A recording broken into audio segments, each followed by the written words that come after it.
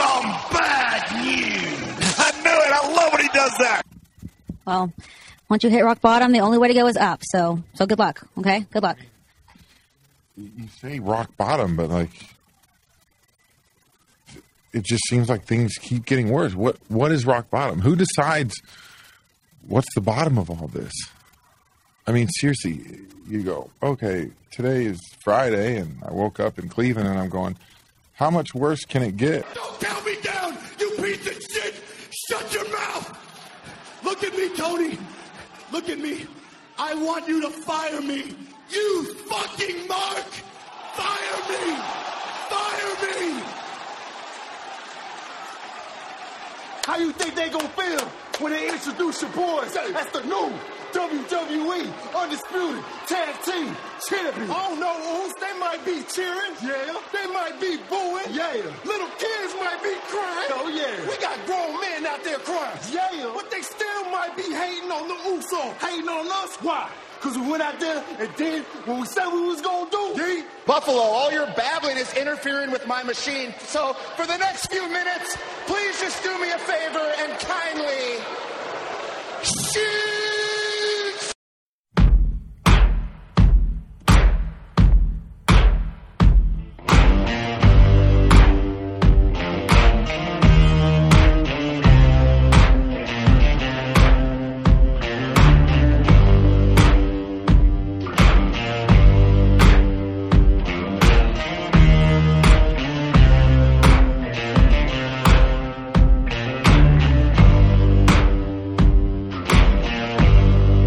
Got color in your cheeks. Do you ever get that feel that you can't shift, the tide that sticks around like summits in your teeth? Are there some aces up your sleeve? Have you no idea that you're in deep? I dreamt about you nearly every night this week. How many secrets can you keep? 'Cause there's this tune I found that makes me think of you somehow, and I play it on repeat until I fall asleep, spilling drinks on my settee. Do I wanna know if this feeling flows both ways? Sad to see you go. Sorta hoping that you'd stay. That the nights were mainly made for saying things that you can't say tomorrow day. Crawling back to you. Never thought I'd calling when you're at you, 'cause I always do. Maybe I'm too busy being lost to fall for somebody new. Now I thought it through. Crawling back to you. So have you got the goods? Been wondering if your heart's still open, and if so, I wanna know what time it should. Simmer down and poker up. I'm sorry to interrupt, it's just I'm constantly on the cusp. I've tried been to kiss you. I don't know if you feel the same as I do, but we could be together if you wanted to. Do I wanna know if this feeling flows both ways? Sad to see you go. Was sorta hoping that you'd stay. That the nights were mainly made for saying things that you can't say tomorrow day. Crawling back to you. Never thought I'd call when you're out of you, 'cause I always do. Maybe I'm too busy being lost to fall for somebody new. Now I thought it through. Crawling back to you. If this feeling flows both ways, we're sort of hoping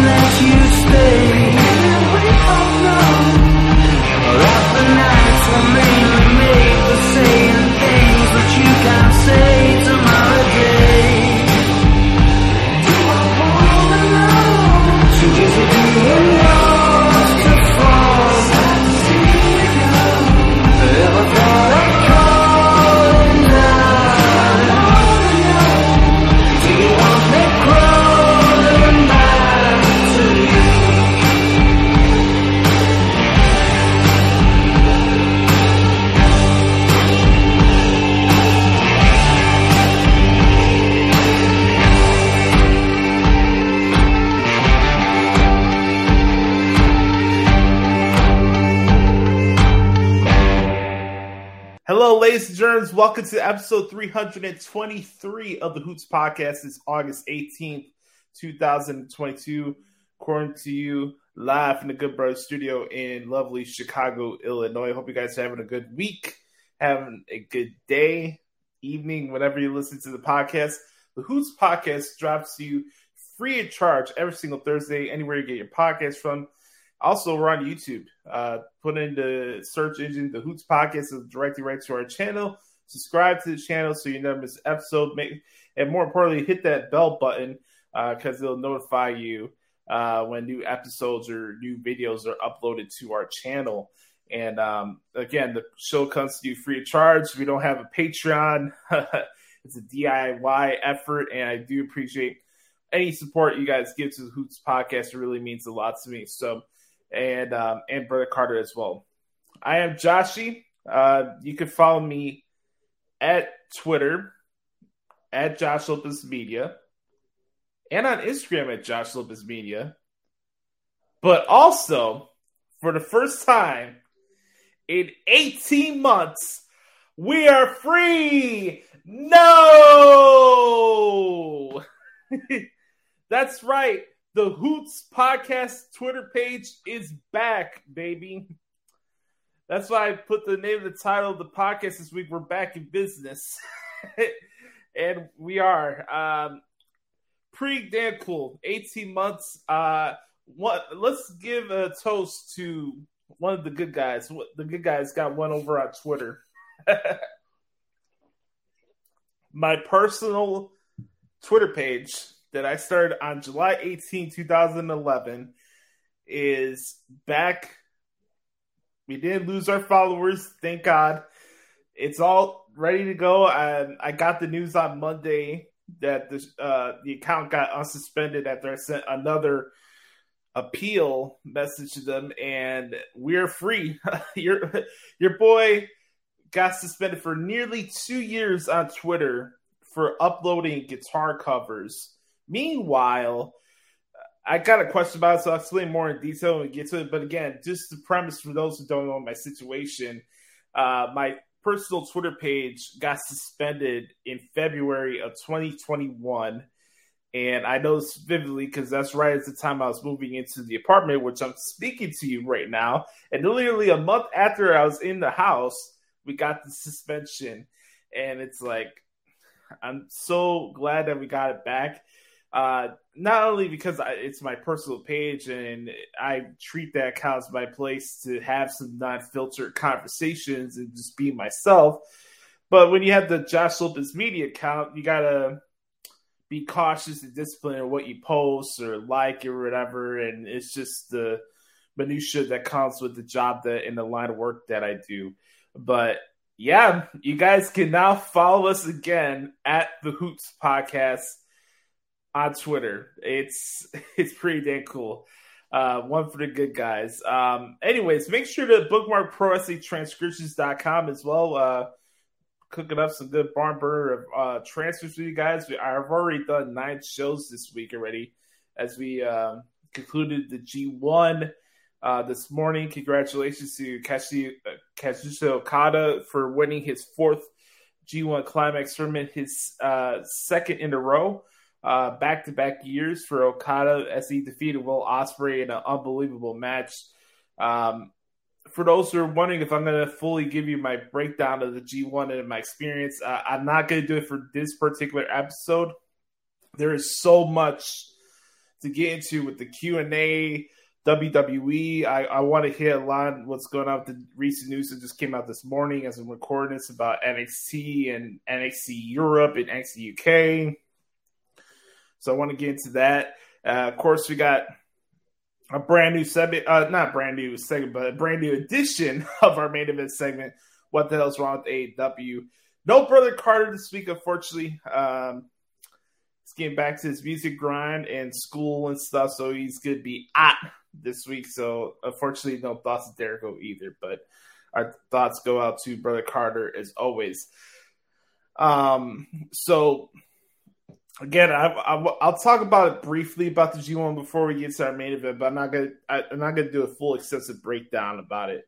I'll just say that be on the lookout over the weekend because I did a more comprehensive breakdown of the G1 with referee Tony on the Heat Pod, which should be dropping tomorrow morning on a Friday. So you guys can hear my thoughts on the entire tour itself on the Heat Pod. So I just want to get that out of the way. If this is your first time or watching or listening to this podcast, I want to say thank you for giving us a chance. There's a lot of wrestling podcasts to consume, but as I like to remind everybody, this is not just a wrestling podcast. It's a live podcast. It's a personal journal into the daily lives of wrestling content creators. And I just want to say thank you for giving us a chance. As we transition to our next segment here, that's kind of the emphasis of what the show is. The show is a back porch style wrestling conversation. We have no filter. I'm not gonna insult. I don't want to insult our audience or just make you feel uncomfortable with the over excessiveness of language. But if I have something to say, I'm not gonna be afraid to say either too. So. We're going to get into the Back Porch Q&A session. As always, if you want to participate in the Back Porch Q&A session, all you have to do is send me a question before recording days at 9 a.m. Eastern on Thursdays. And I get those questions every week. You can send me questions to @the Hoots Podcast now again, and the Hoots Podcast @gmail.com. So, let's get into it, shall we? Let's start off this week, as we usually do, with the good brother Chris Zaletta at XTeenZaletta24X on Twitter. He says, thoughts on Tama Tonga and another good run from him in the G1. Good question. I think Tama Tonga had a really good run. As I told Tony as we recorded that special show yesterday, as much as I wanted Ishii to win the B block, if Jay White was not going to come out of that block, I wanted Ishii to be that guy, just because I just feel that he deserves that opportunity to be in the Final Four of a G1. But that didn't happen, and I'm glad that they went with Tama Tonga and they followed through with the story that they were telling. And Tama Tonga had a lot of good performances, and I've always enjoyed his work over the years, and getting transitioned and accustomed to him being a good guy now again. It's interesting, and I thought he had a fantastic run in his semifinal match with Okada was fantastic. So I think Tama Tonga really maximized his potential in his future on this tour, and I thought he did a really, really good job. So I liked what I saw. Okay, with Okada beating Ospreay, are we bound for another Switchblade Okada match? I believe we are. As always, plans can change, and when it comes to Jay White, there's always seems to be shenanigans and stuff. I don't think you're gonna have like a double gold dash thing like we had the last couple years. They announced today that there's only gonna be one night of Wrestle Kingdom this year, so we're going back to traditional format. It will be on January 4th. That'll be the only night of Wrestle Kingdom. But, I guess it's the proper story to tell, And Okada gained the title off of Switchblade. Okada beat Jay White at the G1 Supercard. White got his revenge in Japan. Okada getting his one-up on Switchblade at the Tokyo Dome would be a big deal. And, I think this may be the first standalone main event in the Tokyo Dome for Jay White, if I'm not mistaken. I know he had a qualifying match, I think, either with Ibushi or Naito as a main event, but that was the two-night, deal. I don't think we're getting into that scenario this year, Chris, and I think we're just going to keep it traditional format, which it should be. Who should be Braun Breaker's next challenger? Well, I think it's probably going to be Apollo Crews, just with how things have been going with him. And for the guys that are established in NXT 2.0, that's the guy off the top of my head. Maybe down the road you could say maybe Grayson Waller, but I think for right now I'd probably go with Apollo Crews as far as like his next program or rivalry, if you will. Do you think NXT UK will be involved in Clash at the Castle pay-per-view? Well, I certainly hope so. I think it'd be a damn shame to not have those guys featured on that show. They haven't had a takeover style special since the pandemic started. There's, like I mentioned last week, and I'm going to expand a little bit more about my NXT UK thoughts in this week at WWE. But I think it'd be a damn shame if NXT UK is not part of this pay-per-view. Who do you think in AEW would benefit being under the Ring of Honor banner once that whole situation gets figured out? Good question. I'd probably say Dante Martin would be a good fit under the Ring of Honor banner. I just think his style fits more that ROH style. That's a really good one. Like, you're not going to see Ricky Starks in Ring of Honor, so I can't really say him. Darby Allin's not a bad choice if you want him to be a banner person for Ring of Honor. But again, I have my qualms about the AEW Ring of Honor relationship, and it's more of the glad-handing and need to pat myself on the shoulder shit for Tony Khan that I don't like. And it's just, I feel like ROH is more of a project for him to pat himself on the shoulder, Chris, than actually, I care about this product. I want these people that lost their jobs, unfortunately, because Sinclair Broadcasting didn't give a shit about Ring of Honor or the wrestling business. I just feel that it's more of a project to prop up his ego, and look at me, I'm the Booker of the Year for 3 years, right? And all this extra stuff. Don't be fooled with all, look, hey, Tony Khan is one of us. Yeah, I'm a wrestling fan too, but I know where the sun shines, and I have a grasp of reality, and that dude does not. Good question. With the changes in the front office, do you think it'll change anything in regards to the Giant House show in Saudi? Not one bit. And I don't know how long the deal is with Saudi Arabia, but again, and I know this is a controversial topic and people have their feelings about the Saudi Arabia show. I don't look at it as a Giant House show. People can look at it wherever they want. It's a televised event.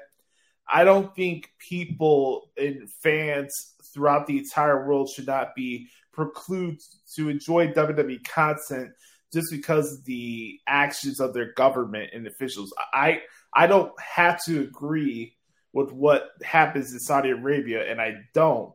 But I don't sit here and say, oh, they're just taking blood money and that people in Saudi Arabia don't deserve to watch WWE shows.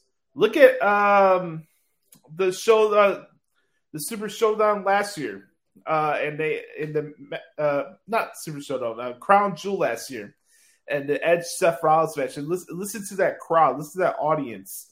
They want to be there. They want to support the project. Again, I understand if you don't agree with Saudi Arabian politics and all that. I don't either.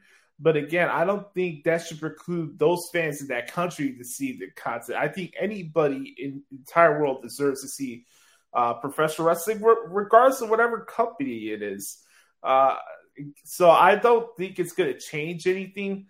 And again, I'm in the minority in this situation. I enjoy these events when they're out of the country, like the show in Australia a couple years ago, or when they go to the Saudi Arabia shows.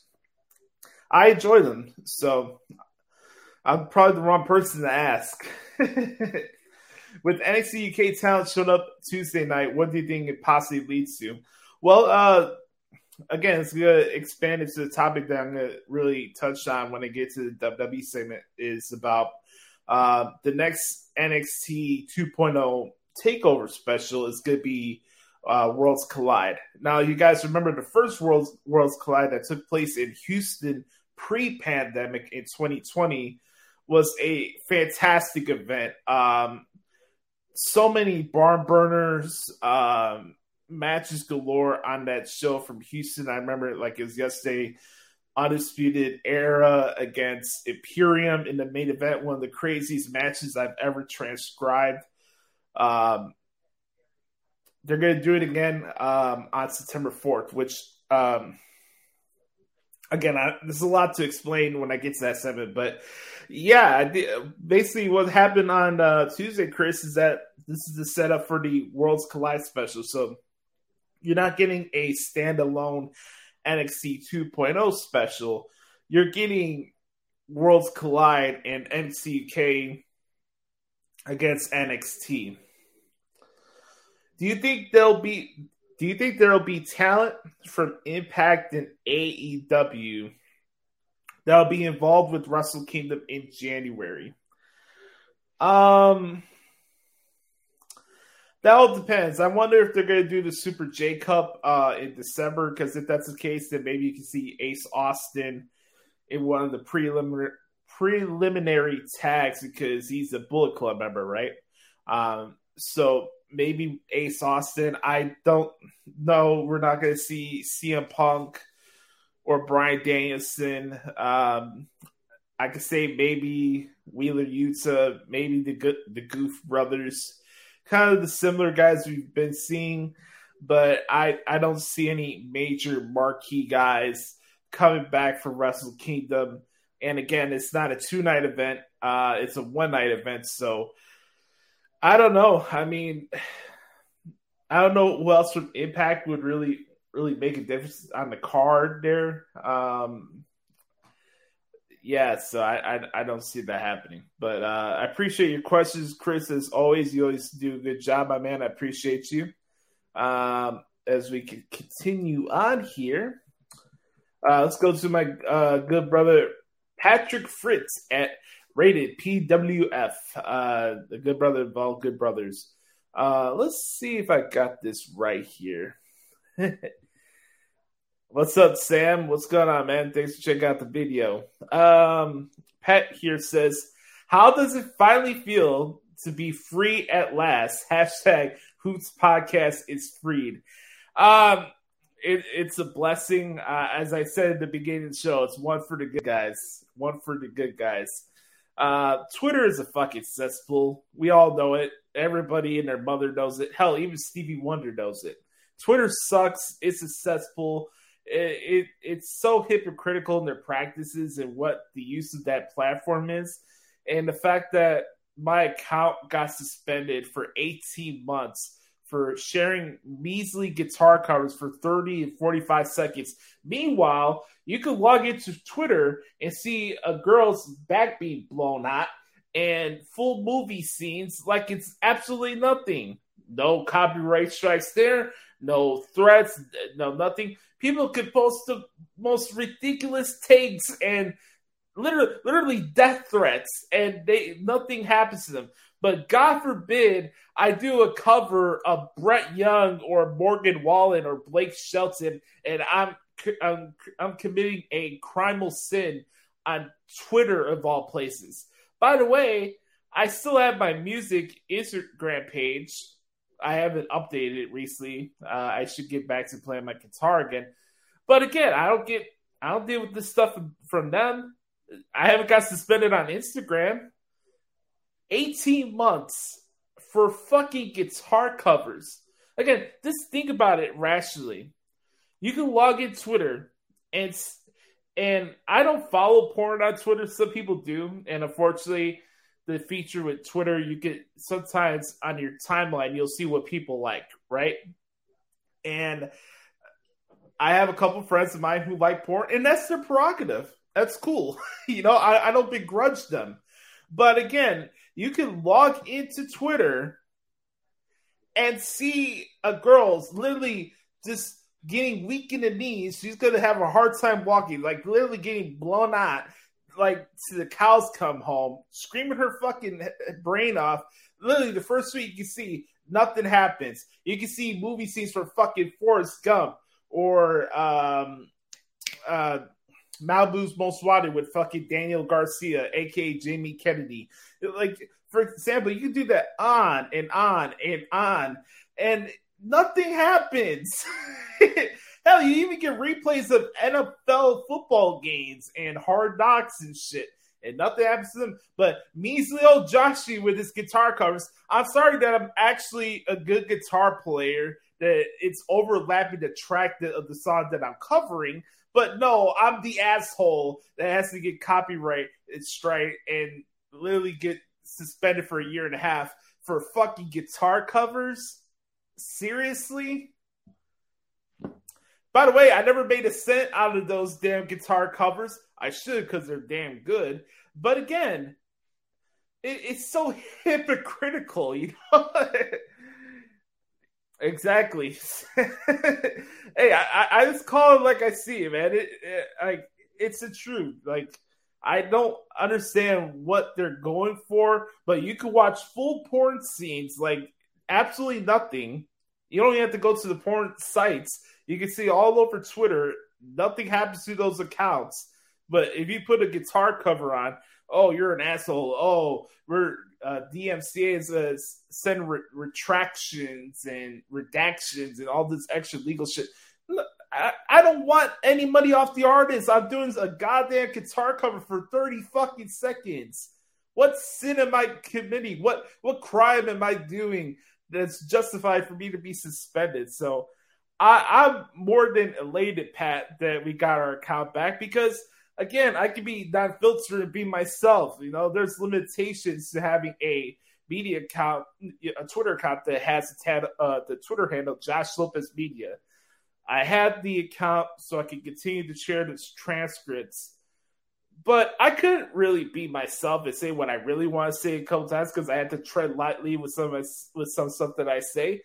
But again, the original personal account that I had was great, not only for the show to promote it because that's how our following started, but again, I wanted to be myself on there.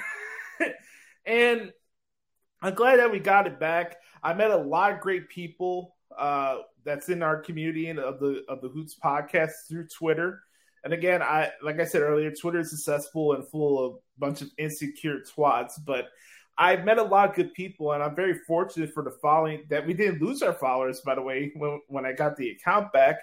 And it's just one for the good guys. Twitter sucks, and we got one over them. So, I want to thank Sam.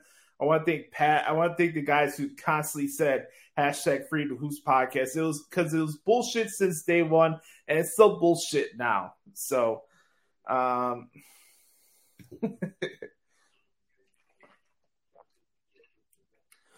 who knows? Maybe I might get kicked off of Anchor for saying that a girl's back got blown out. Hey, I'm just saying what it is. You know? Am I lying? Oh, man. How many times I have to go on fucking Twitter when that whole page shit was going down? I felt so bad for her. All of her shit's all laid out shit going on Twitter. I'm like, come on, guys. Dang. Stuff like that and leaky shit is not cool. I will say that. Anyways, let's get to the next question from Pat before I do get into some serious trouble.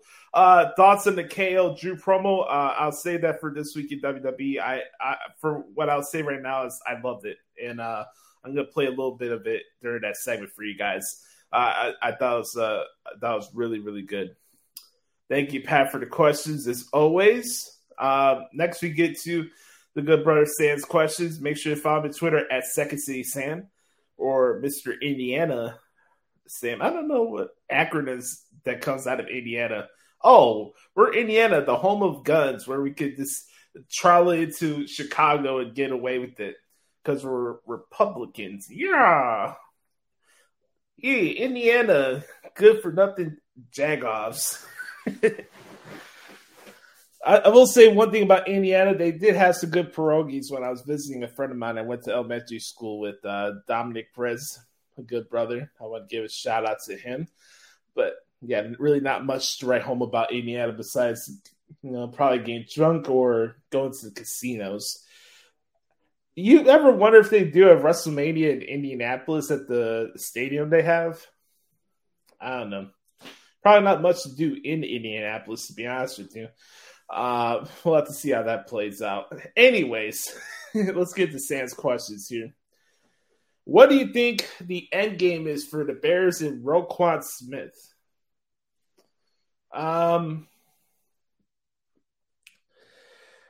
What is the end game in general with the Bears? That's my question. Like, what are we doing here?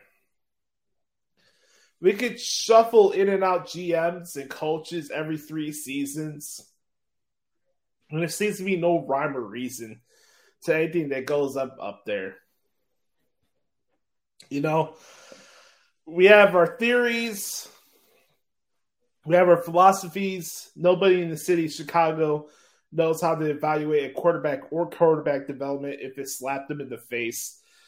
Nobody knows really what's the right direction to go with the team. I was born in 1994. The closest I seen the Bears winning a Super Bowl was them getting absolutely embarrassed by aforementioned Indianapolis Colts in 2007.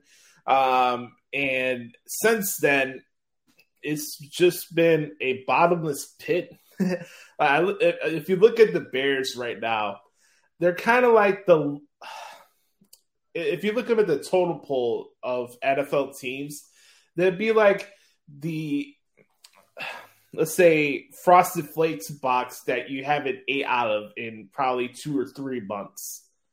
It's out there. You know it's there. You like Frosted Flakes. You liked it growing up. It's always a good and enjoyable experience having Frosted Flakes, but it's an outdated brand. It's just there. It really doesn't really grab your eye. It doesn't go anywhere. It's just like leftover food that you forget to eat, or just stuff in your shelf that you don't pay mind your attention. They're so at the bottom dwell of the league that's like, I can't even say the Bears are irrelevant. Like I can't come up with the phrase to really describe how irrelevant they are to the mainstream level of the NFL, because something always happens. Once he starts coming good, out comes Tony Correnti. Here comes Cody Parkey and his dumbass with the fucking missed field goal against the Eagles, and then throws a pity party for himself on the Today Show.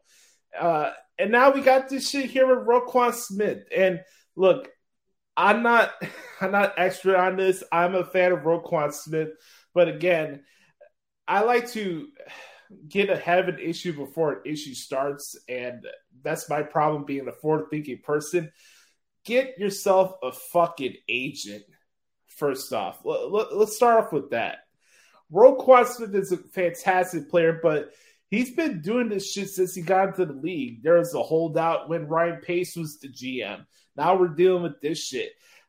There's some athletes who think they're bigger than what they are and think they have all the answers to life and shit, and I get it. Roquan's a talented guy, and I love what he does on the field, but as far as a businessman, he's not doing himself any favors. And then it comes out leaked information that somebody's trying to represent him in these negotiations, and the NFL had to send out a warning issue to teams about opining about Roquan Smith because, again, he doesn't have an agent and he's trying to figure this out for himself.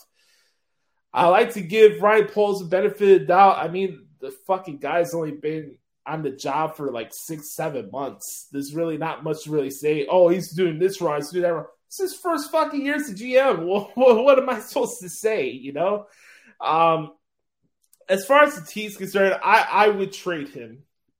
Because at the end of the day, you're not going anywhere.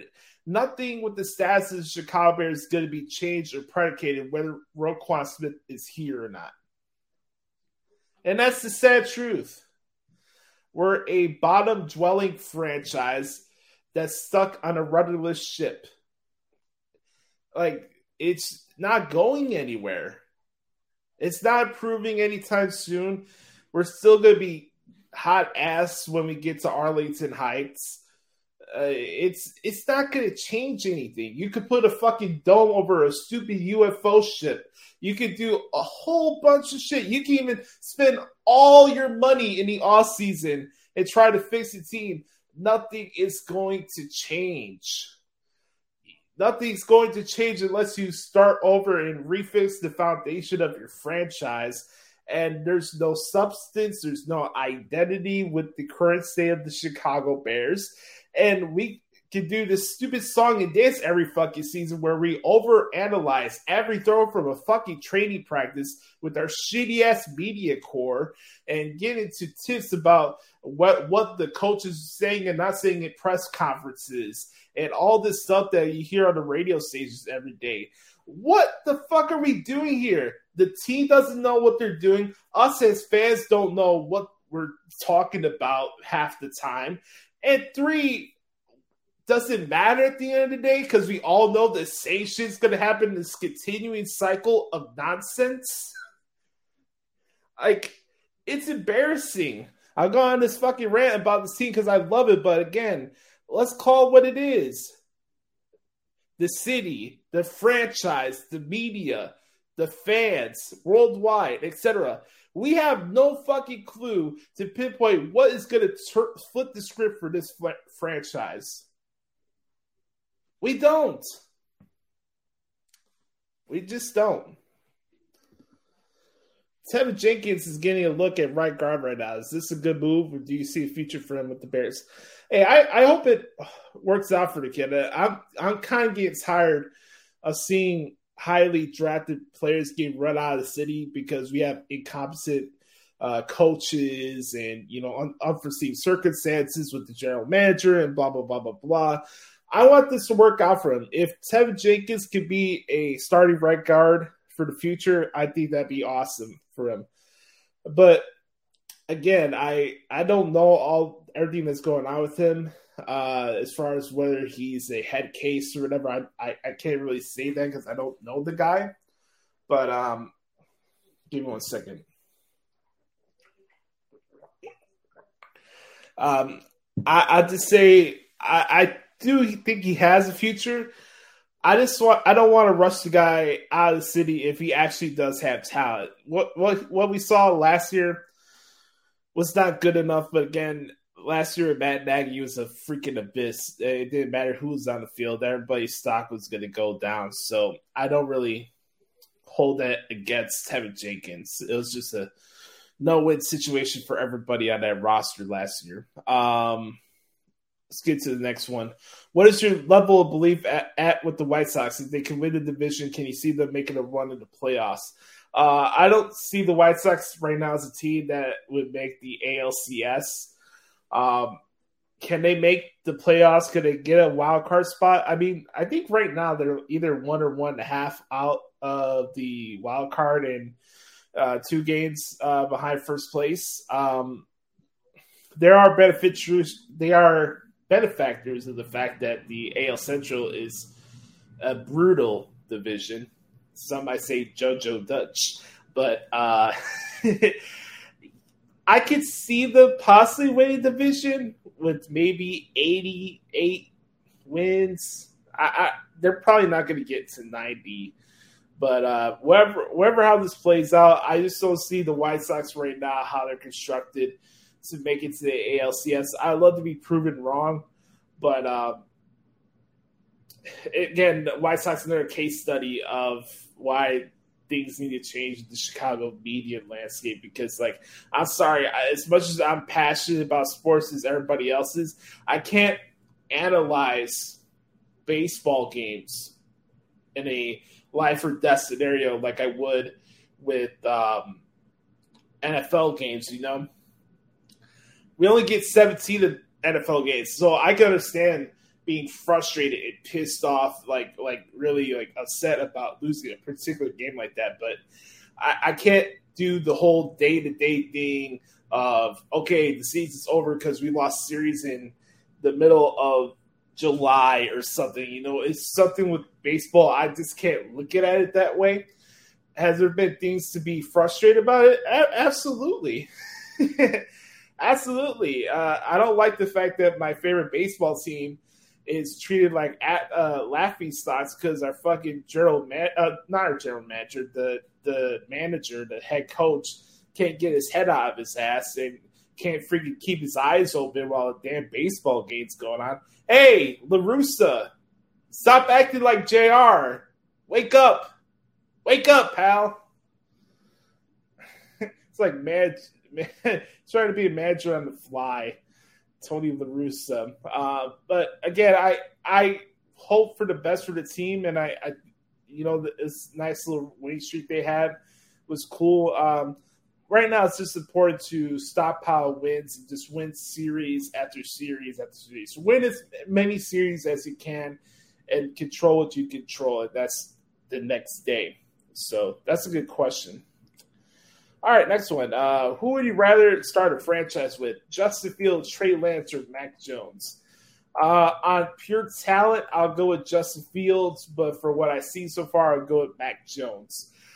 Here's my deal with the quarterbacks you mentioned here, Sam. I don't know why people are already trying to put Trey Lance in the Hall of Fame. I've seen maybe 2 games from him last season. And as much as people want to drink the Kyle Shanahan Kool-Aid, can you tell me when's the last time Kyle Shanahan won the Super Bowl? Hey, what do we say in sports, right? It doesn't matter what you do if you don't win the championship at the end of the day, right? So Kyle Shanahan, the mastermind, who allowed the New England Patriots to come back for 28-3 in the Super Bowl, the same Kyle Shanahan that lost to the Chiefs in the Super Bowl a couple years ago.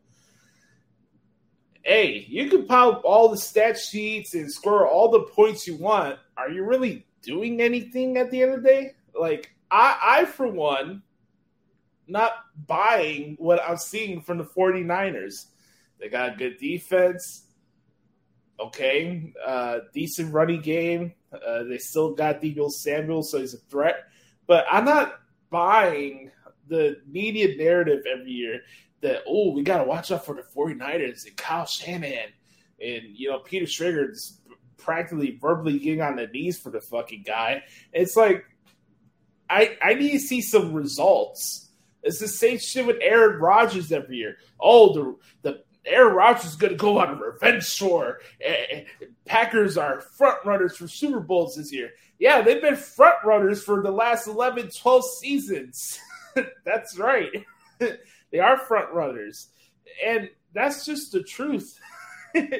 I need to see actions. I need to see results. Don't tell me something. I need to see it for myself. You know why people give Bill Belichick and Andy Reid and Mike Tomlin the benefit of that? Because they deserve it. They produce results.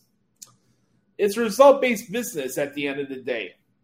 That's what it is. So I'm not buying the Kool-Aid just because fucking Kyle Shanahan runs up the stat sheets every season. Good for you, bro. Honestly. Hey, you can have fucking Dan Campbell this year. Hey, man, I love you, man. I love you, man. Lunch trail, man. We're going to run down the fucking throats, man.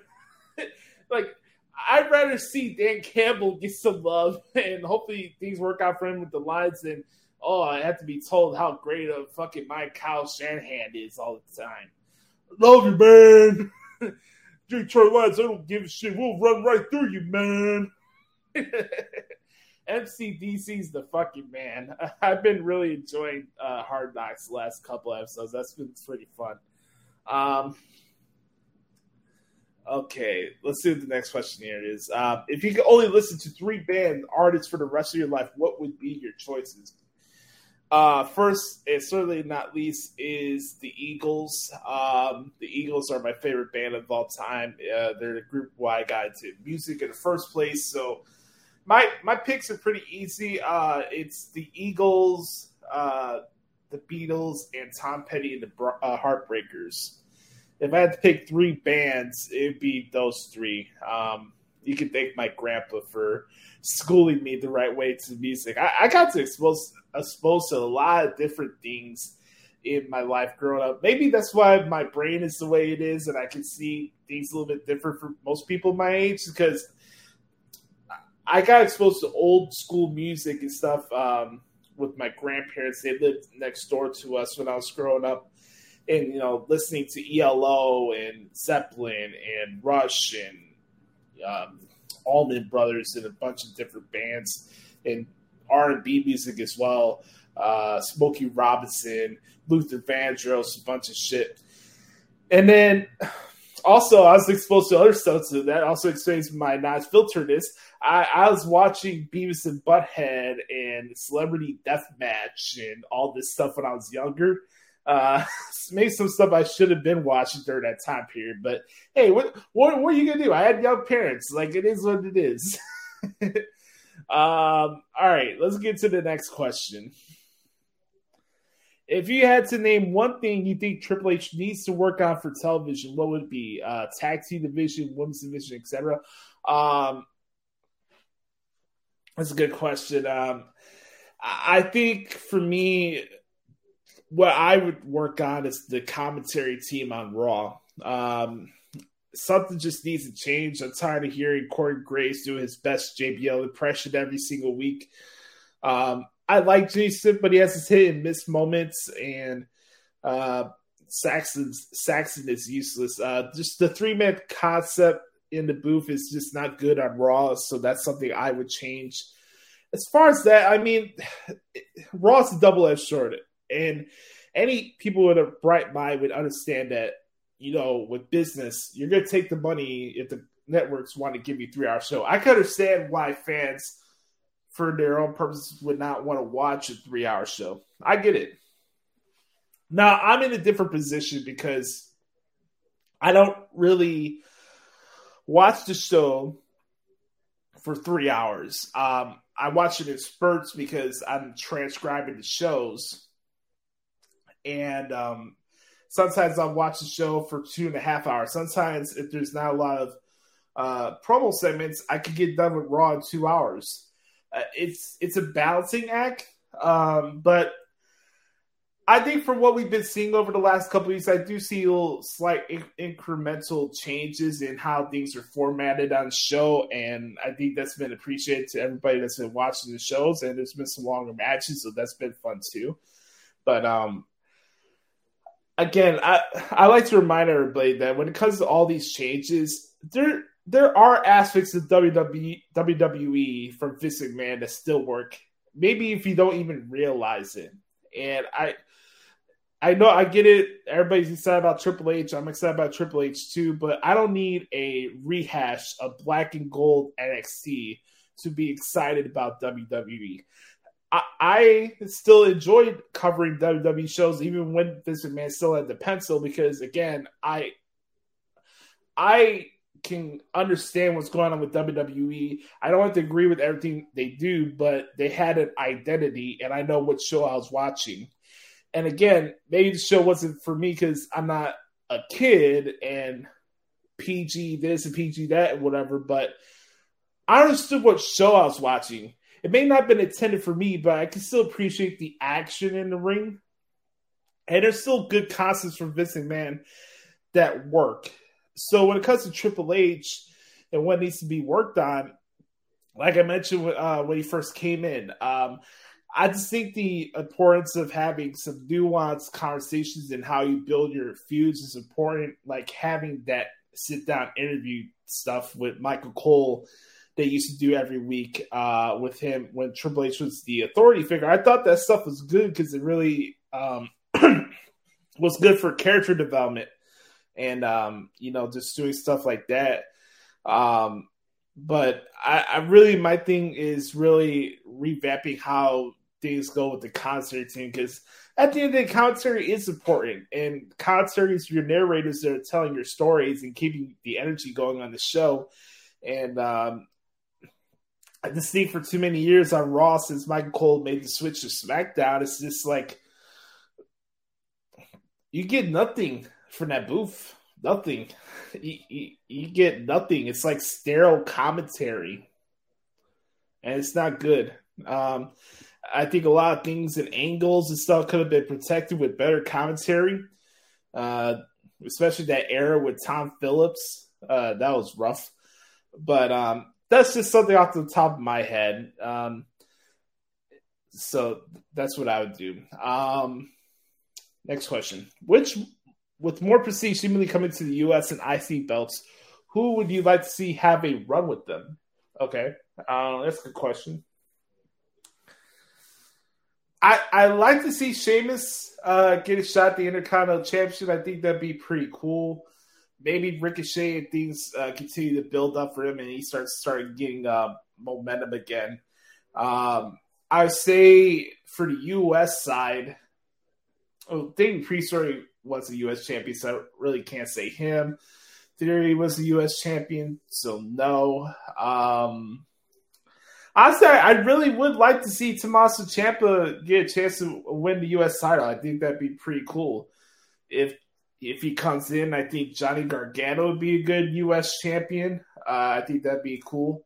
If you want to make the U.S. title or the IC title, whatever way you want to look at it, as the workhorse title, go ahead and do it. There is something to be in the lookout for after Clash of the Castle is over, because I do believe the WWE draft is 2 weeks after the Castle pay-per-view, and that's probably when the switch is going to change for the roster. So I can't really pinpoint too many people because I don't know which people are going to be on particular brands. We'll have to see how that plays out. And there has to be a shuffling with how the main roster, mid-card divisions are. So we'll have to see how that works out. But those are the ones off the top of my head that I could pick. Here's a good question. Most overrated fast food chains. Wendy's. Let's start off with that. I think Wendy's is really decreased in value since it got older. Yeah, Wendy's is definitely on the list for me. Let's see. Never been really like a big Taco Bell guy, to be honest with you. Let's see. That's a good question, man. Papa John's, trash, garbage. If you want pizza, get yourself from a local Chicago pizza place and get pizza. Like going to like Little Caesars or Papa John's is not the place to get pizza from. I say, I really want to say like Wendy's over the last couple has been really overrated. And I've seen a lot of their commercials recently, and it's like it's not good food. I used to love Wendy's when I was younger, but now it's like ooh, oofa. So those probably are the ones that I would pick. Love to know your guys' thoughts. Hit me up at Twitter at the Hoots Podcast. What do you think are overrated fast food chains? How about this? Sometimes when I'm feeling down, I beat myself over everything. How do you control yourself from doing that personally? It's a balancing act, and I'm not going to come in here and tell everybody that every day is rainbows and butterflies for me, because it's not. But I had to acknowledge the fact that I'm wired differently than other people, and then I'm okay with that. And I think I always say this a lot, but it's true.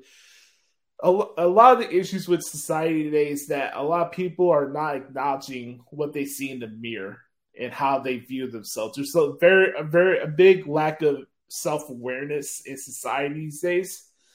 And that, the only thing that I could say to anybody that ever deals with depression or self-doubt, or like in this case, like you're saying, when you're feeling down, not beating yourself up, not only is to push through, but own who you are. Like own the flaws that you got. Honestly, own up to it. Own up and say it's something that you got to work on. But don't let that flaw own you to the point where that flaw doesn't drive your decision making. That flaw doesn't make you make stupid decisions. Like, have some self-awareness and understand that when you're feeling down, lashing out at other people or lashing out at yourself is not doing you any favors at the end of the day. And that's really what it really comes down to. I mean, for me, I always say when I start getting in my head, or I'm starting feeling down, I always go into music. I have my stimulations and my things in my escape that I go to when I start feeling down. But yeah, are there days where I start getting like really lonely and days that I start like questioning myself, or there's days that maybe I might scream the pill like, fuck! Like, you know, like stuff like that.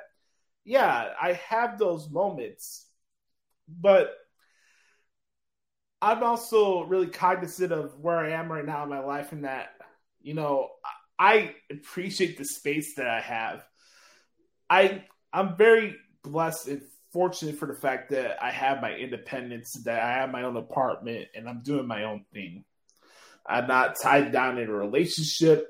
I've been healing from a past relationship that like I'm fully good. Like I barely think about the chick anymore. Like it is what it is.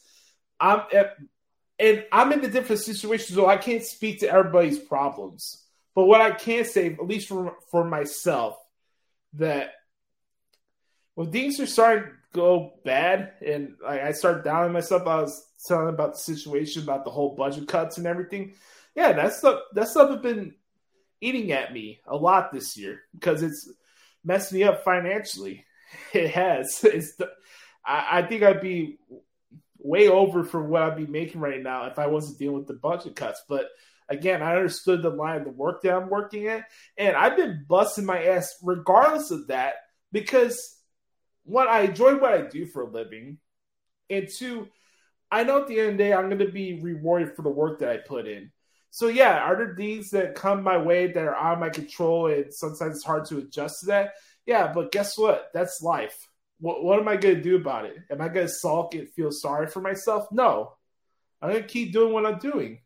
That's why I continue to do this podcast. That's why I continue to do the transcripts. I believe this to be true. Nobody's a bigger enemy than yourself. There's nobody on this planet that you can hate more than yourself. It's unfortunate to say that, but it's reality for all of us, whether we realize that or not. If you have some self-awareness, you'll realize more times than not, the people that bring you down the most is the same person looking in the mirror. And that's just the truth at the end of the day. And I wish that people could understand and own and acknowledge the fact of who they are and just start living life on your own terms and not looking back. It's not feeling the need that you need to, you know, like appease people and appease your family members and do this to seek validation from them. Like, yeah, I get it. We have family members and I love my family and I have respect for them. But again, my life is not dictated or predicated on their opinions. That's just a shoot. And that's something for everybody to think about too. Everybody has opinions. People have philosophies. People have their way of life. And I'm not going to tell people how to live their life.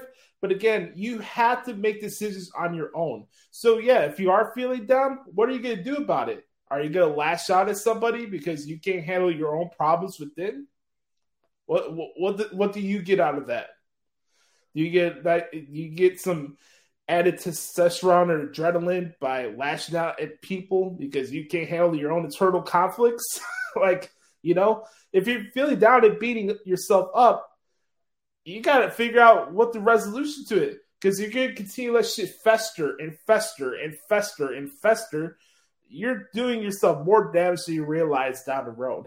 And I realized that at a really young age, and I had a lot of things happen to my life where at the end of the day, I had to know that if I don't have me, I don't have shit at the end of the day. And that's a harsh reality for some people. Some people are very fortunate that they have their parents that are married for 20 or 30 years and et cetera, et cetera. And there's people in my case that, hey, I had my situation and, you know, I made the best out of it. But I also knew at that time period that if I don't have myself, because I can't rely on what I should really rely on and depend on, then I had no purpose to being here. I had no purpose to live. And I had to switch that way of thinking. I had to switch that way of thinking because, you know, a lot that really hit at a time where I was really developing into an adult. And, you know, I've had so many people ask me about, like, why am I shy? Why don't speak out as much? Why do I don't like go out to clubs? Why don't I go out and hang out with friends? Why don't I do this? Why don't I do that? Why am I antisocial? Blah, blah, blah, blah, blah. I've had family members ask me that question before. And again, I don't think doing a podcast for 6 years or being a broadcaster for 9 really indicates anything whether I'm antisocial or not. But for me, I don't allow anybody to dictate what I am at the end of the day, for better or worse. Because these are the same people. It could be family members. It could be friends. People are going to run their mouth about you. People are going to talk shit about you. People are going to look down on you. They're going to put on unrealistic expectations on you. But again, who's in that shoes? You are, not them. Whose life is going on? You or theirs? I'm trying not to speak in circles, but it really ties down to this question when you're beating yourself up and having self-doubt. I'm the master in living every day with self-doubt. I don't have all the answers to it, but what I do know is I have me, and I'm fucking proud to say that. It was me that pushed through dealing through that divorce. It was me healing and going through that shit with Lauren. I have me. And everything that's come out of my way, I pushed myself through that shit. Because there's nothing that is going to put me away until whenever that time comes when I am gone. I can only control what's in front of me. And I only can control what's inside here. Stop letting people in life control the way you feel within yourself. That's why I say in the show every week, be the authentic product that is yourself, because that's what you got at the end of the day. It really is at the end of the day. I really believe that, because if you don't own you, if you don't acknowledge what you are, you're not doing your partners any favors. You're not doing your family members. You're not doing your family members any favors. You're not doing yourself any favors, more importantly, at the end of the day.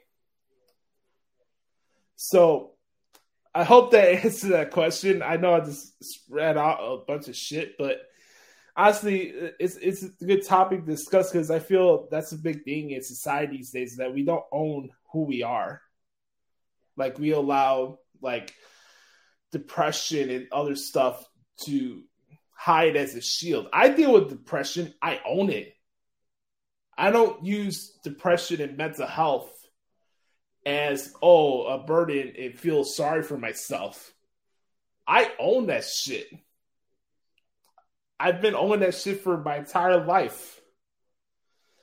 I own the fact that my happiness is not predicated on the number of people that reach out to me. My happiness is not predicated on whether I have a brother of mine who doesn't reach out to me.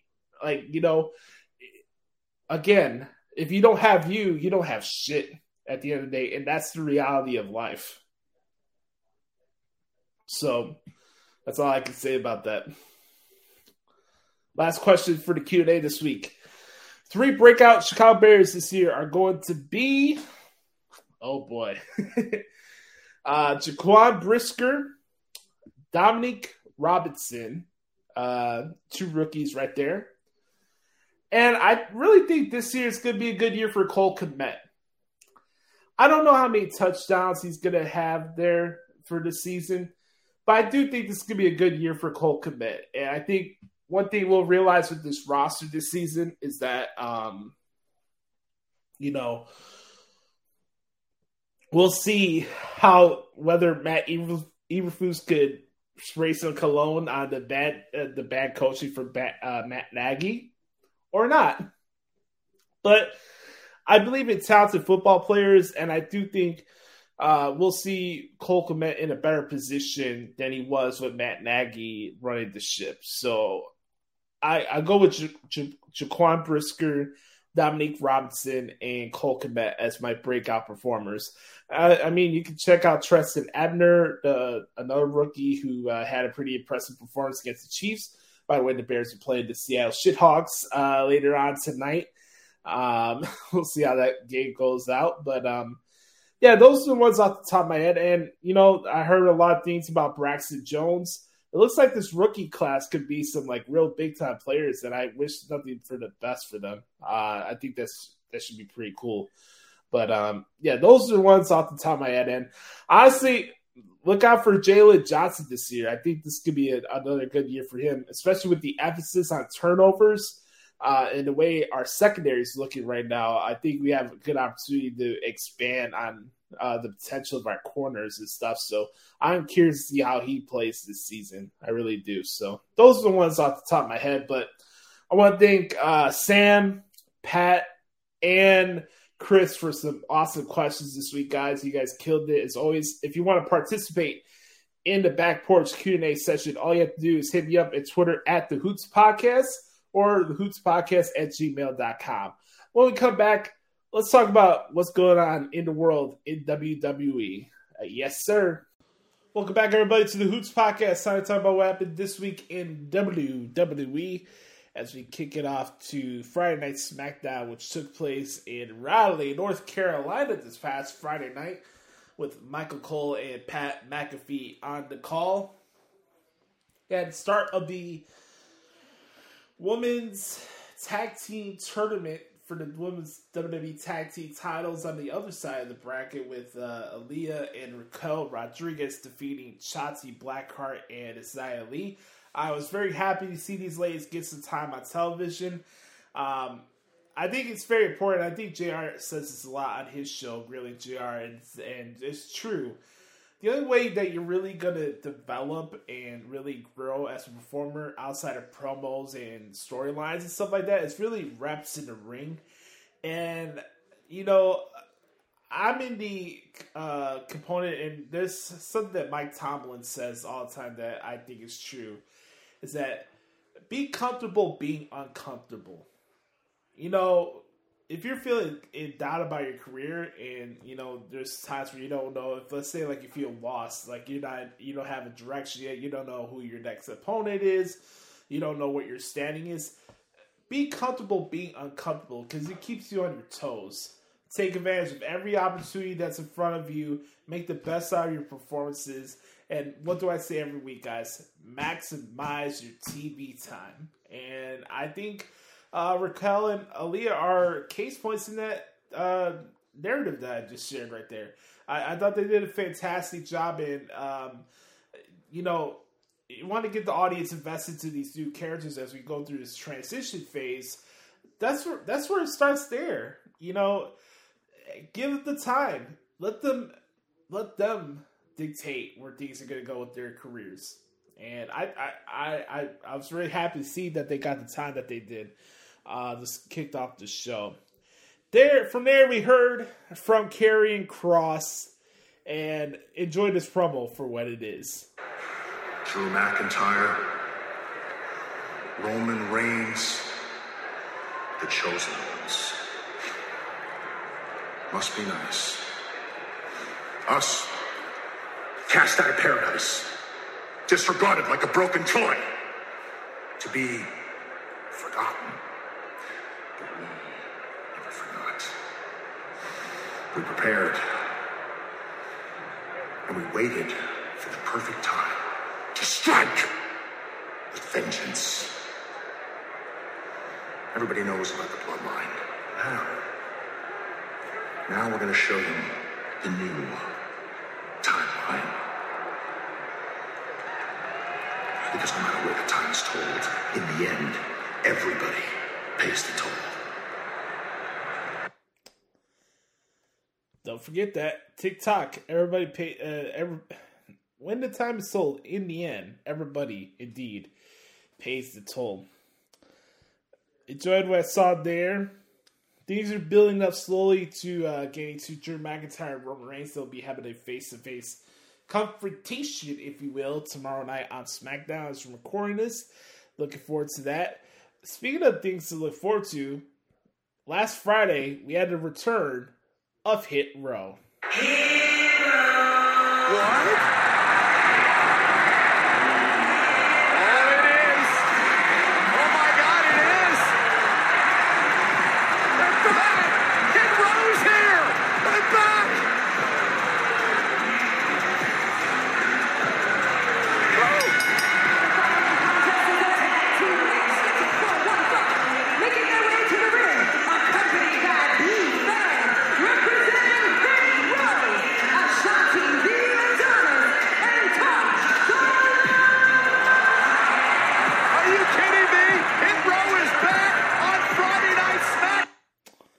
Pretty cool, huh? Going back to what I mentioned earlier in the Q&A about, having the commentators accentuate your presentation and the energy going on in the match.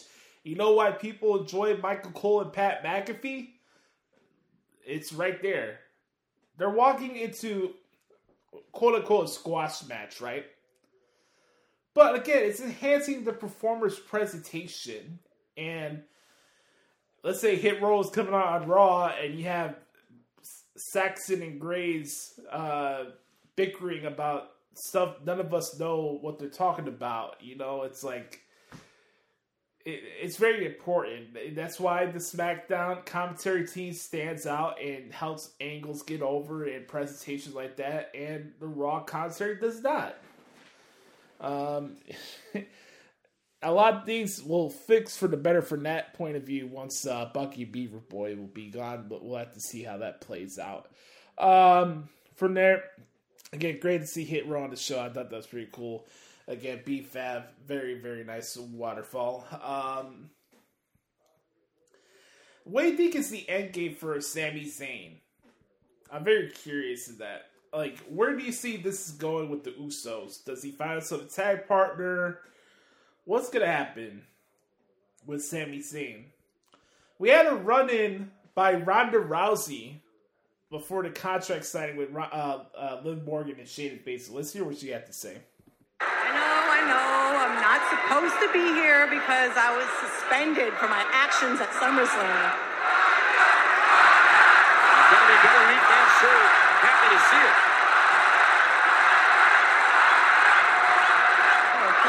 I was also fined a lot of money. So I doubled it. Let's be honest, it's not going to be the last time. What can I say? Being the baddest gets expensive. But I can afford it. Again, Ronda is a heel. Good business, pal. From there, we had the Liv Morgan, Shayna Baszler contract signing. That was fine. I'm looking forward to their match at Clash of the Castle. Speaking of Clash of the Castle, we had Drew McIntyre and Riddick Moss in a pretty good match with the Usos. I thought that's pretty solid. We had their ad with the Maximum Male Models. And, of course, the main event of SmackDown this past week was Shinsuke Nakamura against Gunther, the Ring General, for the Intercontinental Championship. Absolutely fantastic barn burner type of match. Gunther prevailed and retained his Intercontinental Championship over Nakamura. Fantastic match. Just top tier shit. I really enjoyed that match. It was really, really good. So, all in all, some decent stuff there from SmackDown. And curious to see what they do tomorrow as SmackDown is in Montreal, Quebec, Canada. You think we see Bret Hart? Be pretty cool, right? Let's go over to Monday Night Raw this past Monday night in Washington, D.C. Show kicked off with a promo with Judgment Day. I thought this was a good start to Raw because, a lot of people were kind of souring down on the Vince McMahon presentation of Judgment Day. But I like the fact that, from what I saw from Raw this week, is that you didn't run away from the performers that, maybe they weren't gimmicks that people are liking for the Vince McMahon regime, but you had talent here, and you got to give them the opportunity to succeed on their own accord. And I really appreciate the fact that Triple H has stuck his guns to this angle that's been going on with the Judgment Day and Edge and Rey Mysterio. So I really enjoyed that opening segment. I thought that was pretty cool. We have we have Edge against Damian Priest on Raw this Monday. That should be a lot of fun. Raw is in Toronto. From there, we have Asuka and Alexa Bliss defeating Piper Niven and Nikki Cross in the first round match of the tag tournament. No surprise there, but I thought that was a pretty solid match. Now again, maximizing your TV time. Austin Theory and Dolph Ziggler. Here we go. And unlike you, I'm not gonna screw up the rest of my career like you did. Didn't like that, huh? And that's He's going rogue. He's going rogue. That backstage segment was tremendous. By the way, if you saw the skit with Elias and his entire family in the hospital bit and Ezekiel, oh man, that was awesome. I'm still popped for that segment. That shit was hilarious. If you guys have not seen that yet, it's some damn good shit. Like, who's the little kid next to Elias? Is that his son? We have Ernie. We got Elrod in there. Oh my god.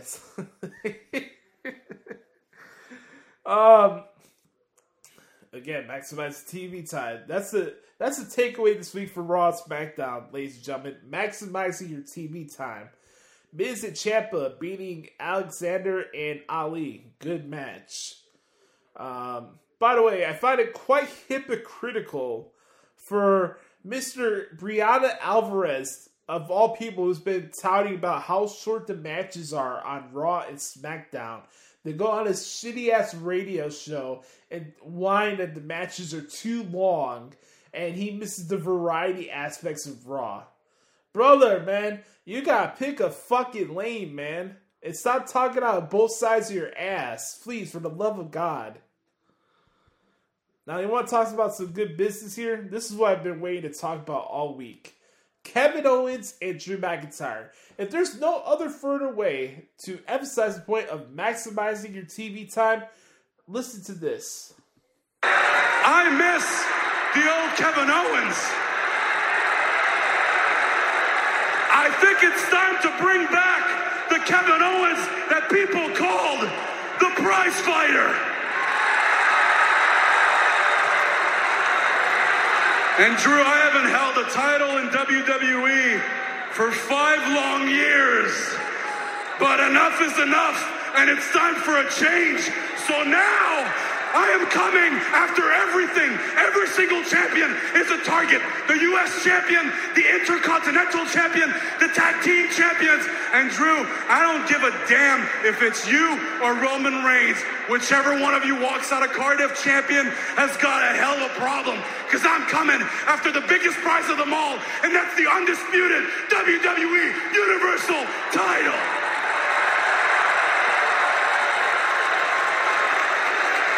Okay, I'll let you say your piece. And quite frankly, Drew McIntyre's going to have to respond.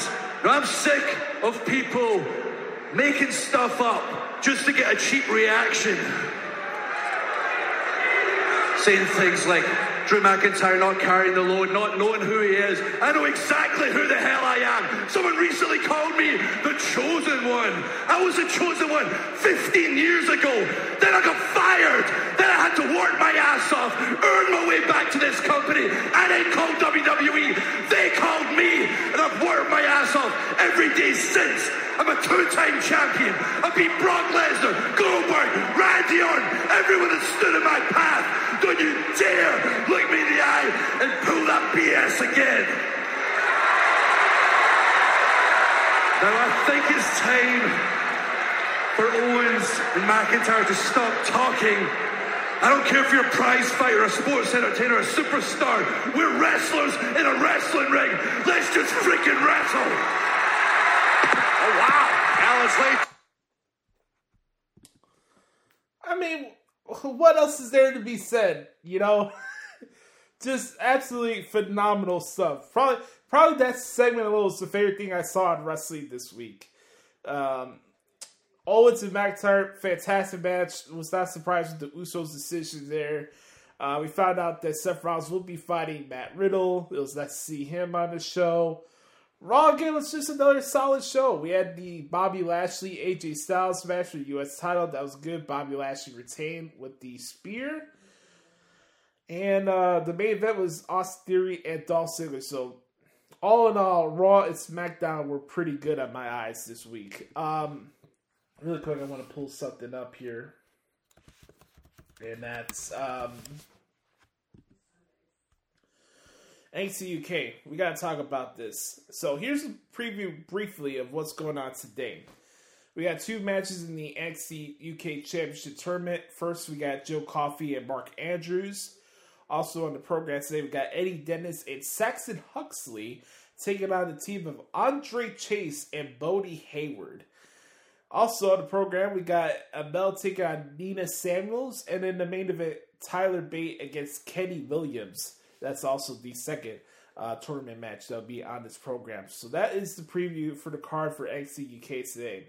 Now, here's what I really want to talk about today, because before I came on air, an announcement came out here about the creation of NXT Europe.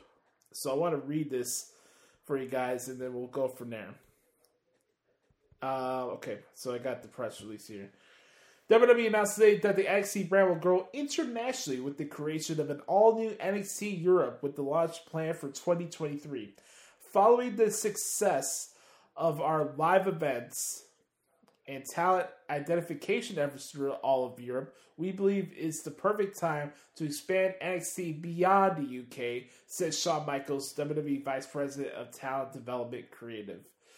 Launched in 2016, NXT UK has received critical acclaim and developed WWE main roster talent such as Rhea Ripley, Piper Niven, Gunther, and Butch. NXT Europe will reimagine the brand and its talent pipeline with a pan-Europe focus. Prior to the debut of NXT Europe, Worlds Collide, a premium live event featuring NXT and NXT UK superstars, will be presented live on Sunday, September 4th at 4 p.m. Eastern on Peacock in the United States and WWE Network everywhere else. So, a lot of people have been hitting me up recently and asking me my thoughts on what's going on with NXT UK. You guys know from listening to the podcast that NXT UK is my favorite show that WWE produces each week, and I got a lot of thoughts, and I want to share them with you here. In that, well, I am bummed out that NXT UK will be going away for a couple months. They said a few months. Who knows? We may not get another NXT UK episode this year after Worlds Collide. And I know there's been a couple shows been canned and taped, and I know a lot of people were upset for the fact that Tyler Bate came out with the NXT UK title, so kind of giving away the fact that he won the championship. I can understand that, and I love NXT UK, and it's my favorite show, and I can understand, not wanting to get storylines away from a good story, but doing a Worlds Collide special, I am very happy, excited for those performers on that NXT UK side of the roster because they deserve the opportunities and the spotlight to be featured on the show. I think if anything that I could take away from this is it's a good beneficial thing for NXT 2.0. Because you have a lot of these performers like Blair Davenport and Tyler Bate and et cetera, that you'll see coming down, drop the mix. And you saw Jordan Devlin get his shot against Braun Breaker at Heat Wave, So, really quick, my quick thoughts on Heat Wave. I enjoyed the match with Cora Jade and Roxanne Perez. I thought that was good. It was nice to see Cora Jade win that match. The match with Mandy Rose and Zoe Stark was not much of a surprise to me. I was happy to see Mandy retain. What else on the card really stood out to me? Santos Escobar, Tony D'Angelo, very good stuff there. And in the main event, Braun Breaker and Jordan Devlin, very good match. So if you guys have seen Heat, there's been a lot of wrestling, obviously. So I wanted to make sure that I mentioned Heat Wave and not leave that out. But yeah, I thought that was pretty good. But going back to this NXT Europe thing, I think for the meantime now, And once this World Collide show goes down, we'll see what that card is, and I think that'll be a fun event. And it's a good opportunity for a lot of those performers to be exposed on television in this way on USA that they haven't had that opportunity when they've just been on Peacock or WWE Network, you know? And I feel happy for these performers that they'll have that spotlight going forward, and I'm curious to see what that card is. And I know when I first heard that they're doing Worlds Collide the same day as All Out, I was kind of curious about that because you would think doing an NXT 2.0 special while All Out's going on would be a good idea, but they did announce that they're going to do that show at 3 p.m. Central, 4 p.m. Eastern. So, all in all, not the end of the world. It's not a bad idea, so I think it's pretty cool that they're going to go out. It's going to be a long-ass day of wrestling, but yeah, that should be pretty cool, actually. So, Worlds Collide, that's going to be a lot of fun to watch and transcribe, and I'm excited for it. I'm curious to see what the expansion looks like once we get closer to 2023. And Shawn Michaels and the crew in NXT and NXT UK deserve a lot of credit for what they put into that brand. And I believe in what they're doing. And whatever that vision looks like when it comes around, it'll be a lot of fun. And then we'll get to have some more fun transcribing some NXT Europe shows now. So all in all, I'm excited for the expansion. I am a little bummed out that I'll be missing out on my NXT once these tape shows are done for the BT Sports Studio. But nonetheless, that, my friends, that's what happened this week in WWE. Let's not waste any more time. Let's get to the gist of the show. What you've been waiting for, what you need. Another restaurant quality edition of What the Hell is Wrong with AEW. Let's start this bad boy off in a 3, 2, 1. Beat your meat, beat your meat, beat your meat, beat your meat, beat your meat, beat your meat, beat your meat, beat your meat. It's time for What the Hell is Wrong with AEW?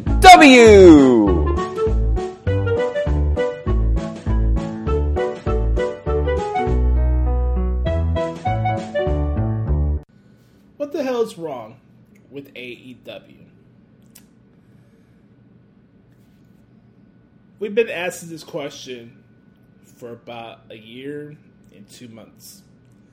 Hell, you know, my suspension on Twitter for my account for our podcast has been in suspension longer than this segment has been a segment on this show. Think about that. We've been asking this question since June of 2021. What the hell is wrong with AEW? And honestly, this week is no different from any other week. And that's the sad thing. I can talk about the stuff I liked. I can talk about the stuff I disliked. And again, I did get in touch with Brett Carter over the last couple days, and we were going over the stuff that happened on the show last night. And again, we just get to this point of the week right before we record this podcast. It's like, just up front, this is not a good television show. It's not entertaining. The crowds at these live events are misleading. I mentioned it before. You have a TV-14 rating. It necessitates the crowd to act more lively and stuff and try to get attention for themselves than actually paying attention to the show. Yeah, I get it. There's a spectrum of the loyal AEW fan base that puts everything that they do over and they do absolutely nothing wrong. And Tony Khan is Teflon and all that. I understand that. I do. And I can respect that to a certain degree. But again, it's just the notion that nothing goes wrong with AEW just continues to amaze me, especially for my colleagues in the field who put over every Dynamite over. Like, it's great. What great television. What another great Dynamite. What another great episode on TBS. Man, I can't wait for Rampage. Okay, let me read this off again. Keith Lee, Private Party. No, my bad. Keith Lee and Shane Strickland against Private Party for the Tag House. Hook against a guy from the Jersey Shore. Athena against Penelope Ford. Waterfall aside. And the Best Friends and Trust Busters. Now, as I said that, and those who are listening to the podcast right now, can you tell me, A, do you know half of the people that are on this card? And 2, do you give any shit about it? Like, honestly. Let's start off with the good stuff, because I don't want to be negative Nancy here, and we'll get to this stuff that you guys wait for the podcast. I'll get to it, but let's hear what I did like, and it was this portion of the show with CM Punk. That into existence, I also know what it's like to lose, and ladies and gentlemen, I have lost big, sure. But Jon Moxley has always been number 2. There's always that guy that has his number. I'm that guy. Hey, you can boo if you want, but let me know when I'm telling lies. Jon Moxley is the 3rd best guy in his own group. And that seems to be a reoccurring theme in his career.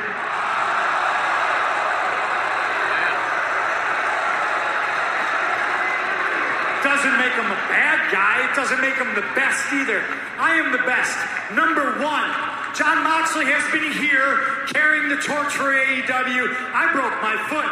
Jon Moxley talks about breaking bones and drinking blood, but between me and him, the only person who's broken bones in the last 6 months is me. They were mine, but still, the fact remains. Tell me when I'm telling lies.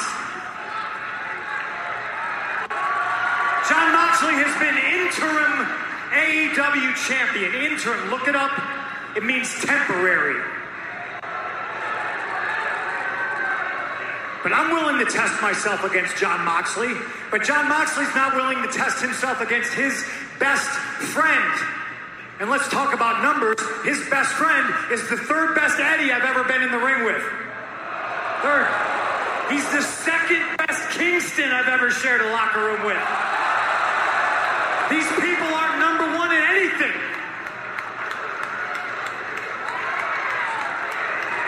Tell me when I'm telling lies.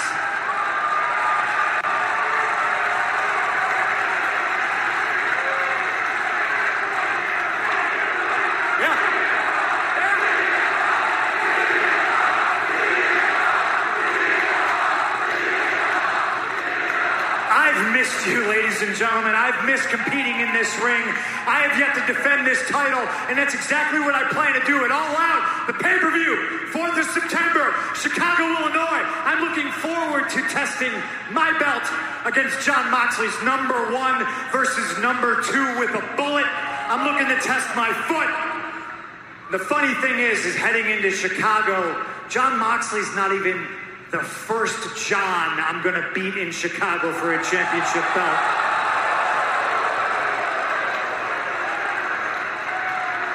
And he's certainly not number 1 in that category either. That's the Punk portion of it. Let's listen to what Moxley had to say in return. Here, just 1 second. Oh boy. This is heavy.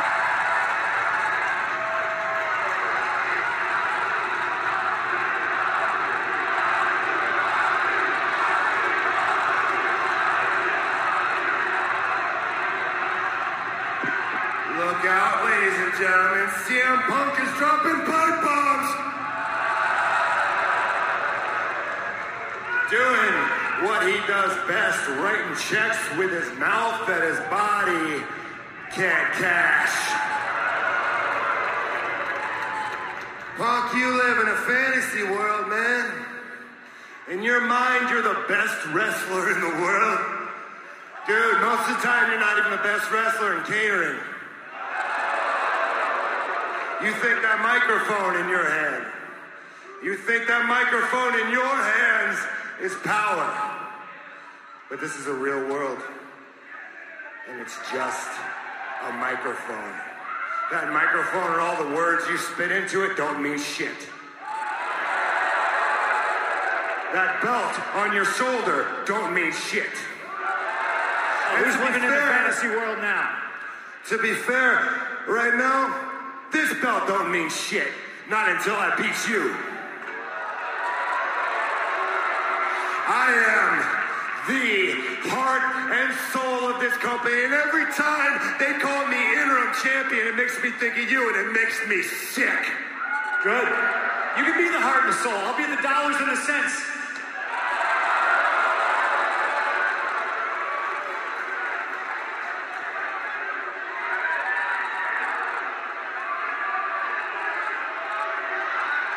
So what now? You done talking?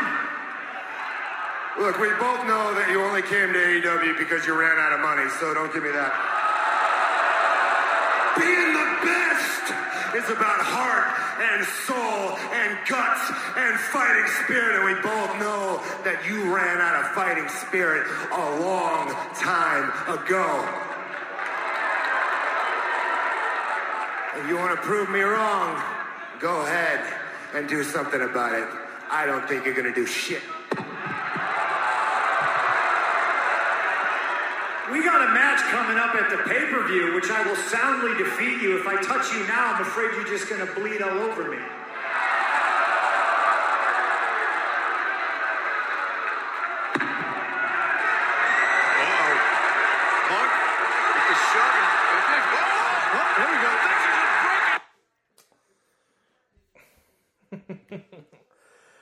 How just a good start of promos, right?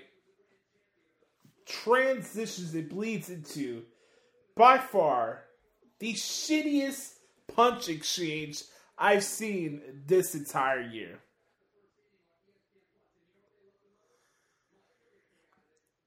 It's just... I don't even know what to say. I ain't saying this because Punk's my guy, but holy fuck. That was one of the most JoJo Dutch brawls, pull-apart brawls that I saw. You know, by the way, you know it's a bad brawl when you have to repeat it later on in the show to fill time. And again, this is another example of Mark booking, a Mark being a Mark. Mark don't know how to run a show if his life fucking depended on it. This twat Tony Khan just doesn't know what the fuck he's doing. Now going to Moxley and Punk, I mentioned last week, I have no interest in this match. I'm not surprised that my wrestling idol has been spewing out what I've been saying about Jon Moxley for 4 or 5 years on this show. Thank you, Punk, for reiterating what I've been saying for the last couple of weeks. Thanks for listening to the show. That brawl is supposed to sell me as a main event draw. Somebody had the audacity to put on Twitter the My Way song with Limp Bizkit under it with the footage of that brawl. I saw that this morning and I couldn't stop laughing for at least 10 minutes. Of how ridiculous and how stupid I was. I wasn't even personally offended by it. But seriously, there's a video floating out there on Twitter right now with the My Way music of CM Punk and Jon Moxley throwing their powder puff punches in their My Hello Kitty fucking slugfest. And here's the thing. You're really going to tell me and compare CM Punk and John Cutler is comparable to Stone Cold Steve Austin and The Rock. That may be the stupidest shit I've heard this entire year. Honestly. That may be the dumbest thing I've heard this entire year. Comparing Jon Moxley and CM Punk to The Rock and Stone Cold is absolutely asinine to me. They're going to try to do it, and JR's going to do his best job to sell it because he's trying to convince all of you, and hoodwink all of you, that Jon Moxley is the second coming of Stone Cold. He's not. He's a cosplayer.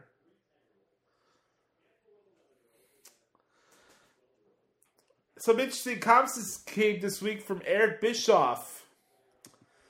Shocking, right? About Tony Khan and Mark booking. Let's read this, shall we? Oh, man. Here we go. As in regards to AEW, not competition to WWE, Tony Khan refers to WWE not as WWE, but as the competition. Tony, wake the F up. You're not competition. You have not taken any market share. Your audience is not growing on television. There's not even a comparison from a financial perspective in terms of revenue-generating conversation. So exactly how are you competitive if you're not taking market share and you're not even in the same conversation from a revenue point of view as a business? That's the beginning and the end of the big competition conversation. You're taking market share or you're not. You're either equal to or close to on your competitors' revenue, and they're not even close. How about that? Impact that WWE's new direction may have on AEW. If Tony Khan is smart, Tony Khan is a con, and I know he's very, very smart. A lot smarter than I am in a lot of ways, no question about that. I don't necessarily think that he's got a creative instinct in his body. I think what he's doing is reliving a childhood memory of ECW and the independent scene and super matches. He's booking, in my opinion, like a 14-year-old would, who has a lot of toys and a lot of things that he can play with. But I'm not seeing a story. We see that the wrestling audience, or the AEW audience in particular, calls a story, but it's not. It's an excuse for having a super match or a dream match. If Tony Khan is really smart in his goal to really compete, then he's going to look at what's working in WWE from a storytelling perspective, in a format perspective. Oh, what have me and Brother Carter been talking about for the last 3 years? He's going to wake up one day and realize that being a dirt sheet booker and catering to the internet wrestling community is a wonderful thing because your name is on the internet all the time, but it's not going to grow beyond the point that it currently exists because you're only serving a small segment of the audience and you're not reaching out to the broader base audience and the more mainstream audience. Not everybody lives, eats, sleeps, and breathes wrestling as the internet wrestling audience does. There's a more, I don't want to say passive, but less committed viewing audience out there. That's very important. Wow. How about a professional? Eric Bischoff reiterate what we've been saying on this show for 3 years. Mark booking. Dumb formatting. All this build-up for this episode of Dynamite presented by House of Dragons and fucking Game of Thrones bullshit. All the way, you're teasing it's going to be Bryan Danielson and Daniel Garcia as the main event. 2 out of 3 falls. With Ricky the Dragon Steepmo as the special guest timekeeper. All respect to the Dragon. Love seeing the Dragon. He's the man. But you had this out as the first match of the show and not the main event. Why? Because we gotta bring back the fucking Mark's favorite wrestler, Kenny Olivier, to main event the show. I'll get to that shit in a little bit. But let's talk about this as we continue on here. Bryan Danielson against Daniel Garcia in a 2 out of 3 falls match with Chris Jericho on commentary. By the way, again, whoever thought Chris Jericho being a color commentator was a good idea is a fucking idiot. Let's start off with that. Secondly, I respect the effort and the hard-hitting aspects of this match with Bryan Danielson and Daniel Garcia, but at the end of the day, this match was way too repetitive for my liking. I have no issue with the match being as long as it was. But again, we have unnecessary color just for the sake of having color, and both the guys were basically doing the same shit to each other. It's different when Suzuki and Ishii are battering each other with forearms, but when the entire match layout is literally multiples of this and multiples of that, you're not letting anything breathe. There's nothing that's standing out. Okay, Daniel Garcia made Bryan Danielson pass out to the Dragon Sleeper for the first fall, right? Cool. No problem with that. I don't even have a problem with Bryan Danielson beating Daniel Garcia. Again, I'm being fair here. These are constructive criticisms as a guy who actually does cover all these shows every single week. Again, this match just was repetitive to the nth degree, all to set up a match of Chris Jericho versus Bryan Danielson at All Out. I can tell you right now that I have next to zero interest in seeing that match. The fact that we need to continue to double down and go down this rabbit hole with Chris Jericho every week is just absolutely mind-numbing to me. But I should not be surprised because look at what we're watching here. And go back to what I said earlier about CM Punk and Jon Moxley. Outside of Punk's portion of the promo and before Moxley came down to the ring, I'm not even interested in that. So think about it. Your first two big matches that you're going to sell to your audience at the pay-per-view is CM Punk and Jon Moxley and Bryan Danielson and Chris Jericho. By the way, All Out is 3 weeks from last night. No, not even that. 2 weeks. 2.5 weeks. Until All Out happens. It's the first week of September, right? Labor Day, right? So, not even 2 weeks left until All Out. And we barely got half the card announced. And to double down the shitty brawl we had in the opening part of the show, we need to have another sloppy pull-apart brawl just so we can bring out Claudio Castagnoli and Wheeler Yuta. Again, and the worst part of everything that happened last night was this. Not even Olivier's return. So, next week, AEW Dynamite is in Shitland, Ohio. The pigsty of life. The armpit of America. Everybody says that fucking New Jersey is the armpit of the East Coast and of America. I'm sorry, no, it's Ohio. Ohio is the biggest dump on the other...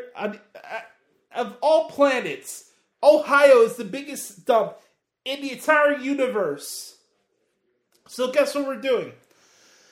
We're giving away the championship unification match on free television in Cleveland. For what? Because CM Punk walked out of WWE in 2014, so we're going to have a title match with Jon Moxley and CM Punk just to do it for that purpose? Again, who cares about this shit besides Marks? Gun Club runs through Varsity Blondes like nothing and turns on their fire Billy Gunn to continue their feud with the Acclaim. Whoopity-doo. Jericho got into a backstage confrontation with Ricky Drag Steagall, which led to him punching Angelo Parker. Again, who gives a shit? How about this? How about this being announced as a match at All Out? FTR and Wardlow against Jay Lethal, Sanjay Dutt, and Satnam Singh. What a JoJo Dutch match is that, man? Jungle Boy also challenged Christian Cage to the show as well for the pay-per-view. Christian denied. Led to a brawl around the ringside area. I don't know. Something was off with this segment. This has been one of the few feuds I've been enjoying on AEW recently, but I think this one was a miss last night. Tony Storm defeated Kyle King. No problem there. I thought it was a solid match, so that was fine. I ran over the card for Rampage on Friday, which is absolutely ridiculous. Speaking of ridiculous, you want to know what the hell is wrong with AEW? Listen to this. And now, he has held, frankly, an unbelievable amount of singles titles. He is a two-time Never Openweight Six-Man Tag Team Champion and two-time KOD Six-Man Tag Team Champion. He had the longest reign of 346 days as the AEW World Champion. He is a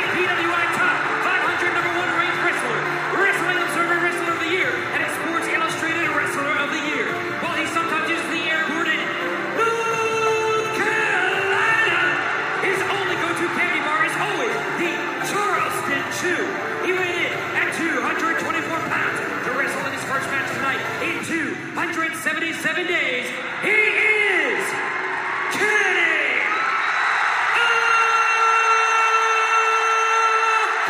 Omega! Oh my God.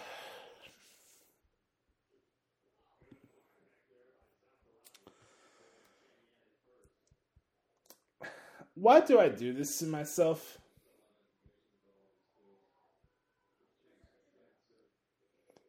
Why? Why do I do this to myself?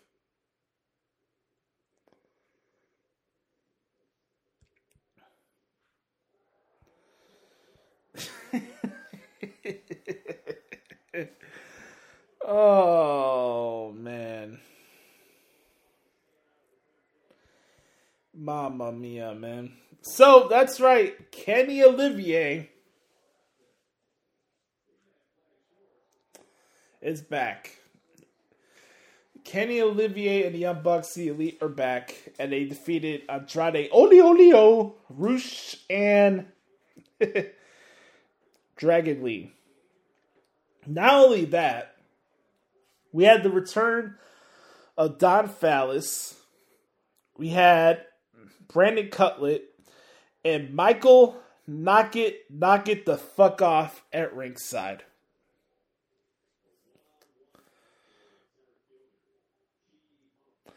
What the hell is going on out there?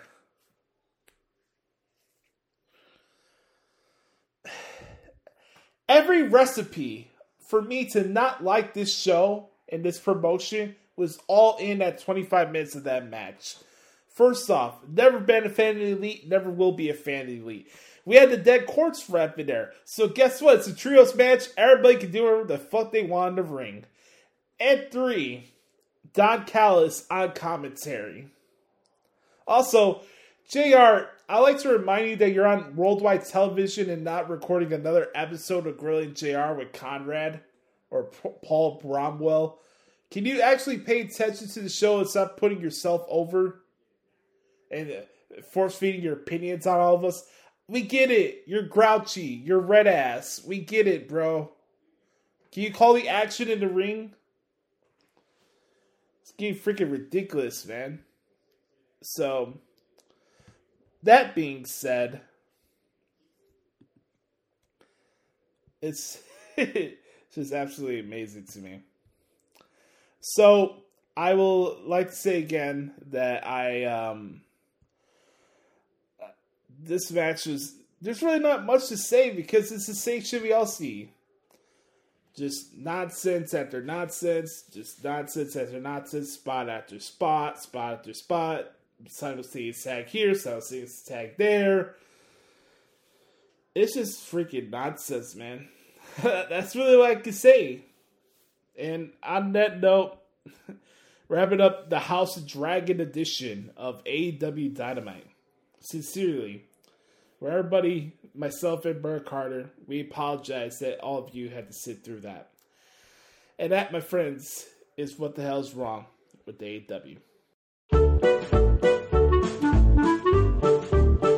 This has been What the Hell is Wrong with AEW.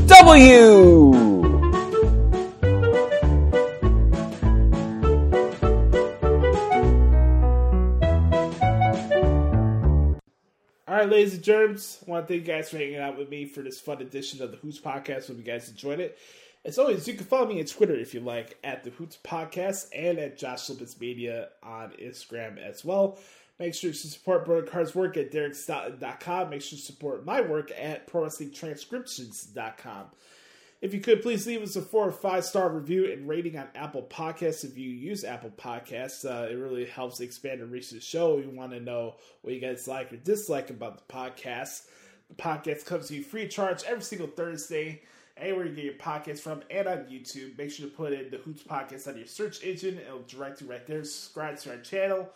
Smash that bell and get all the notifications when new episodes are uploaded.